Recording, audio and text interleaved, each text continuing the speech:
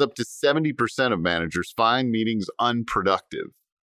So when you think about the amount of time people spend in meetings, so far there have been thousands of them that have started since you've listened to just this part of the podcast.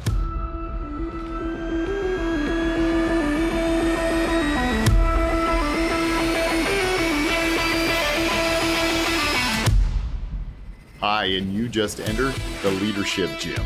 I'm Randy Hall. I'm an executive coach and leadership consultant, and this is the place where we work on our ability to lead our team, lead our business, and yes, lead ourselves. If you are looking to improve your capabilities as a leader, you are in the right spot.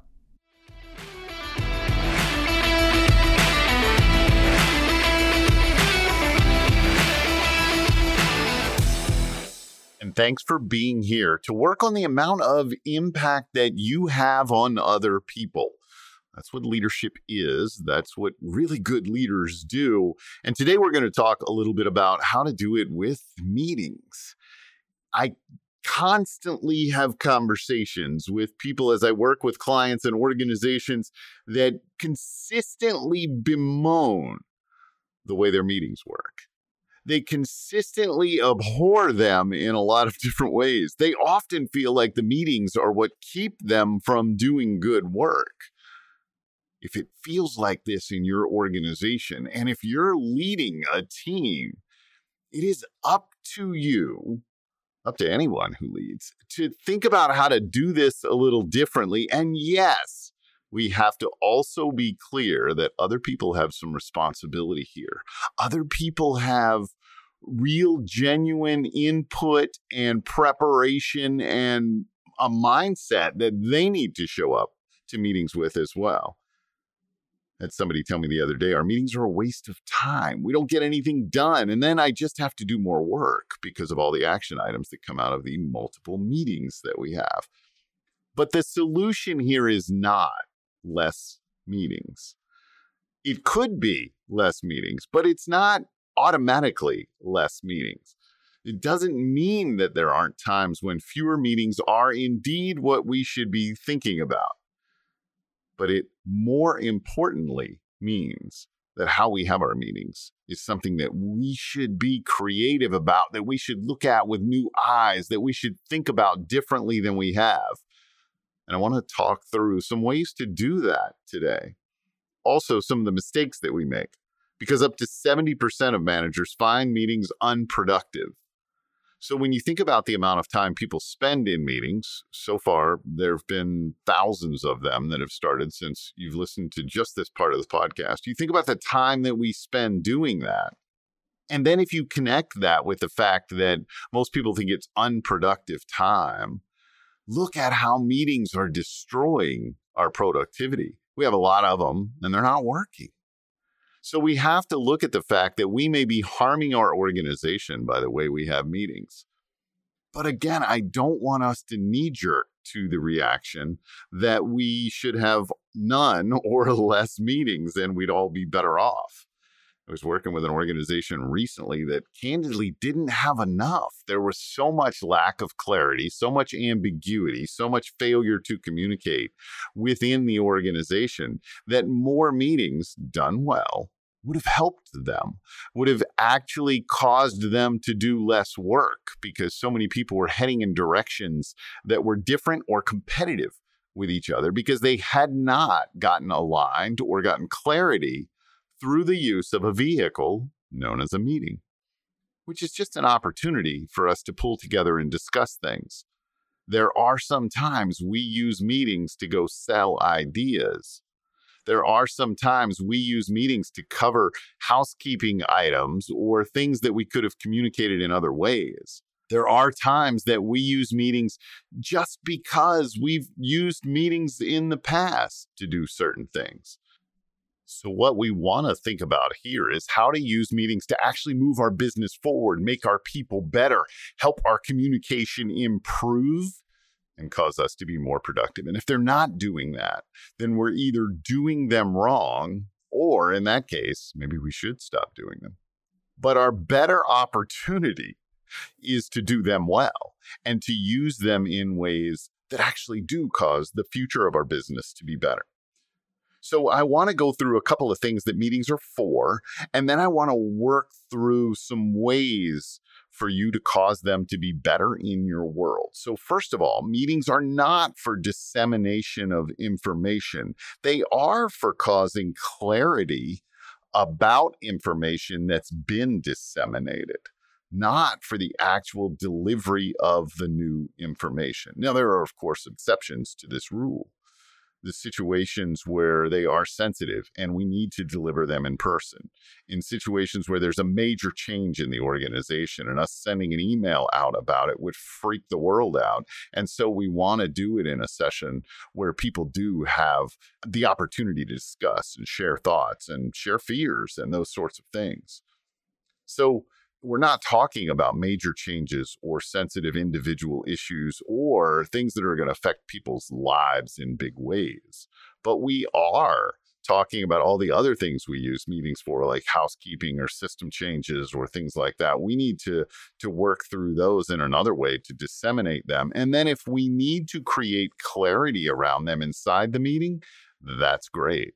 But clarity happens when we hear it, not when we say it, which means that we use the meeting to ask good questions. And we'll talk a little bit more about that as we think about how to have good ones.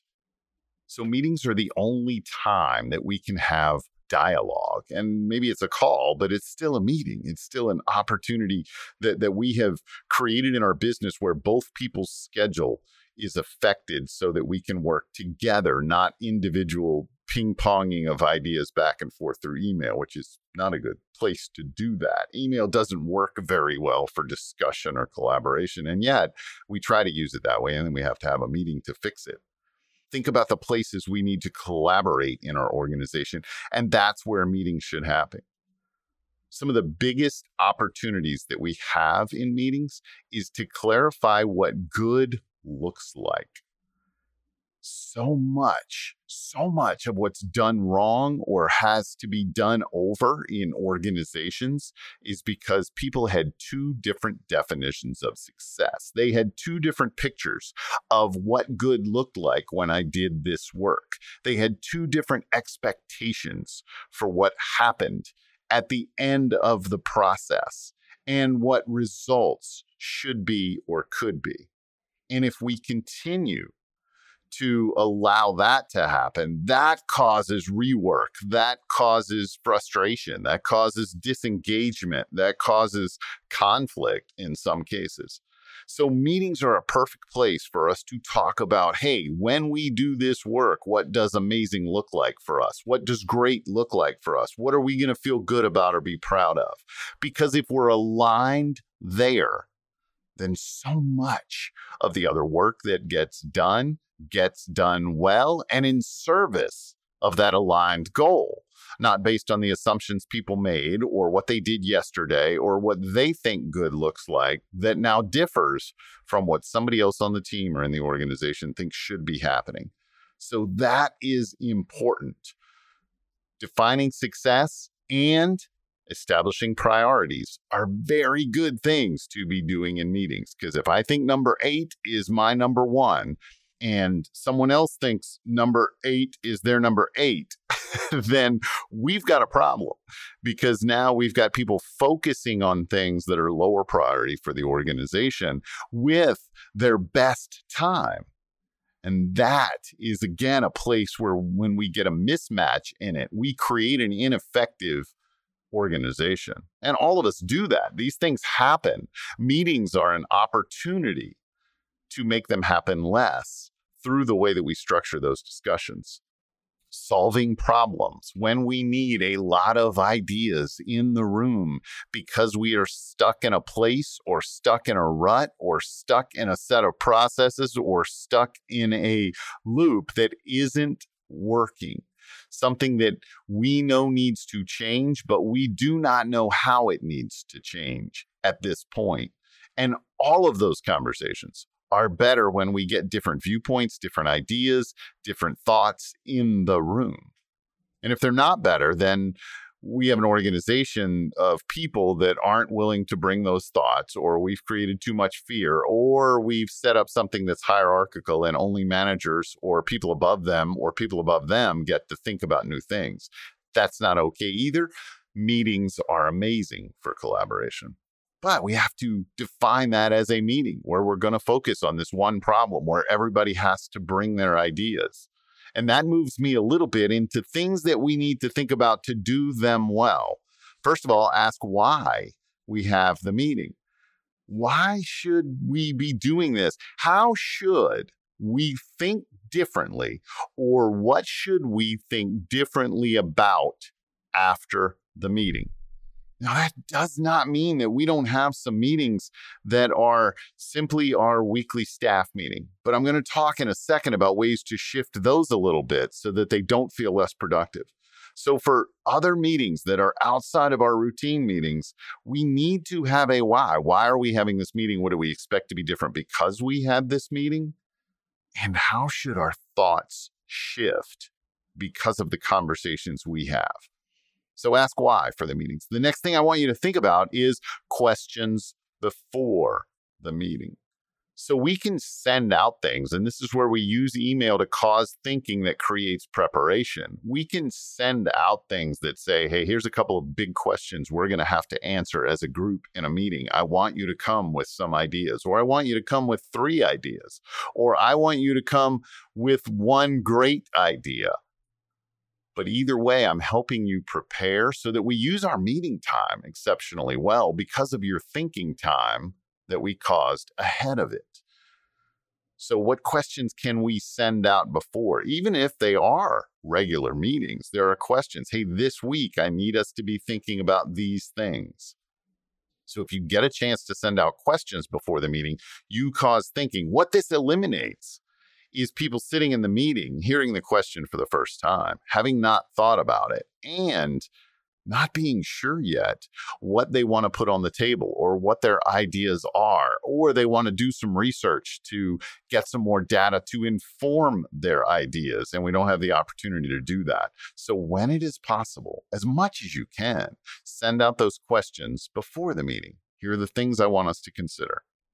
For our regular meetings that are staff meetings or those kinds of things that we've been doing for a while that we still think we should do, I want you to experiment with shorter meetings. I want you to experiment with huddles that might be 5 minutes. I want you to experiment with 15-minute meetings. I want you to experiment with really quick group connections that do the things with a sense of urgency around time so that we do them quickly. And we don't now turn this into a meeting where we're solving a huge problem when that's not what its goal was. And we didn't cause people to think ahead of time because it's just our weekly staff meeting. So we've got to make sure that we don't repurpose the time for bigger things that we didn't prepare well for. Because now we are being unproductive. Now I'm asking you to solve a big problem that came up in a staff meeting that we haven't thought a lot about. And we're spending a lot of time with no preparation, no previous thought about these things, trying to think out loud in the meeting. And what we want to do is collaborate in the meeting, not use it for individual thinking time. That does not mean that we cannot schedule a meeting specifically to brainstorm. But if we are consistently sort of uncovering problems and trying to solve them right there with no thought, no research, no additional work into them, then we are using time in an ineffective way. So I want to make sure that we use the meeting for what it's for. And if we have to schedule another one, look, that's a big issue. I want you guys to think about that. Let's get back together on Wednesday and talk more about it. And what are the things that you think we need to walk away from that meeting? What are the things that need to be clear for us as we have that second meeting? But let's not do it now in our 15-minute huddle. We want to make sure that we create alignment for the week or set priorities for the week or do those kinds of things there. The next thing I want you to think about is I want you to coach those who show up poorly or unprepared or show up to receive only. And that's how it feels sometimes. I showed up to this meeting. I'm going to listen to what you tell me, and then I'm going to go get back to work on the things I was doing anyway that I feel like this meeting probably just got in the way of. We have to have people think that their job is to contribute in the meeting, not just take or receive. Now, of course, there are times when we schedule conference calls and we need to let everybody know a thing and it is sensitive or it is big or it is different. I get that. And so those are really not meetings. They're just dissemination of information in person rather than through email. They're not designed for discussion or collaboration. And I get that some of those need to be there. I just want it to be fewer of those kinds of meetings. I want meetings to happen in organizations because I see organizations improve when they do, where they're built around the ability for everybody to have a say, get to contribute, add their value, create more impact, those things in an organization. And here's why that drives engagement. Listening to other people have a meeting with me is very different than an organization saying, I need your thoughts and ideas. It's different in terms of how people perceive their value inside the business. It is different in terms of the way people think in an organization, how accountable they are. It is different in the way that people feel about the place that they work. And so meetings get to do a couple of things for us. We get to work on the things that we're talking about in the meeting. We also get to use them to drive engagement. And if your meetings are driving disengagement, which huge numbers of people agree is happening inside their organization, then we're now taking time out of the calendar to disengage our people. That's not okay. So make sure that we coach people individually if we need to. Hey, I expect you to show up here and contribute. How can you prepare? What ideas might you have? What's your process for getting ready for these meetings? And sometimes what we'll hear is, well, there's too many meetings. I don't have time to get ready for them. So now we're, again, using our time unproductively. Start with thoughts. Start with thoughts from people if you can. If there's a process you can use, such as doing a round. I want to go around the table. I want to hear everybody's thoughts on this challenge that we're working with today. And you have 2 minutes. We can keep it tight. We can keep it short, but we're going to get people talking early rather than do a whole lot of preamble and then say, what do you think? I want to get people involved as quickly as I can. That way we get to maximize the time that we have after people are involved. A round, if you haven't used them or haven't heard about them, is a really good thing to use in meetings. And a round is simply going around. Everybody gets a little bit of time. It's not discussion. I just want you to put your thoughts on the table. We're not commenting on them. We're not judging them. We're not doing any of those things. When we finish the round, we can now answer some additional questions together as a group with discussion. But one of the cool things about the round is you're not going to get interrupted. Everybody must speak. And it's an expectation that you have something to say there. And so when rounds happen in meetings, people prepare differently because there is nothing more frustrating for a lot of people, or maybe even fearful for a lot of people. Creating fear is this concept or this phenomenon of not knowing what to say in a meeting. It creates some sweaty palms. It creates some anxious moments. And so we want people to get used to the fact that they need to prepare for that. And they will, so that they don't end up in that situation, at least many of the people. It's not a fun place to be. But if we allow people to take a back seat in the meeting and be passive and be reactive only in that space, rather than active and proactive, then our meetings will look very, very different. They will look like lectures. They will look like people in a classroom sitting there waiting for the teacher to tell them what to do, rather than a really good discussion about challenges that our business is facing, and more importantly, opportunities that it could go capture. I want you to also give follow-up feedback to people that show up well in meetings, and of course, people that don't. But I want you to think about the kind of feedback that really does improve human behavior. And that's the kind where we connect with someone after a meeting and say, hey, when you put that idea on the table, it caused our team to be better because we had to wrestle with it, and because it mattered, and because it was important, and because you took the time to consider that. So I really appreciate it when you show up that way. When we give specific action-oriented, action-relevant feedback to people, it allows them to know what to do more of. It does exactly what we were talking about when we said that we were going to define what good looks like. We're simply doing it after the fact through feedback.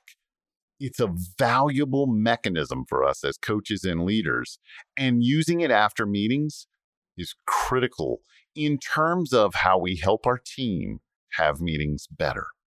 If we find ourselves as a leader in a place where our meetings aren't good and our team expects us to make them better without their input, support, or them thinking differently about how they show up, then we've now created hierarchical sort of decision-making structures rather than a collaborative, cooperative, fully engaged team. And so we have to make sure that when people do those things, when we catch them doing those things well, that we take the time for that follow-up feedback.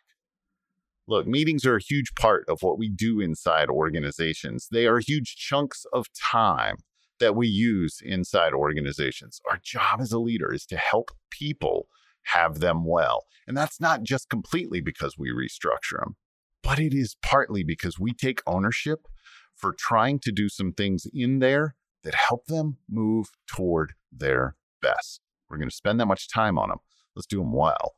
And if we need to spend less time on them, that's okay, as long as we are making sure that we still communicate and collaborate as a business in ways that we should, so that we get to chart a new future for ourselves and make sure we go capture the opportunities that are out there for our team, for our business, and for ourselves as a leader.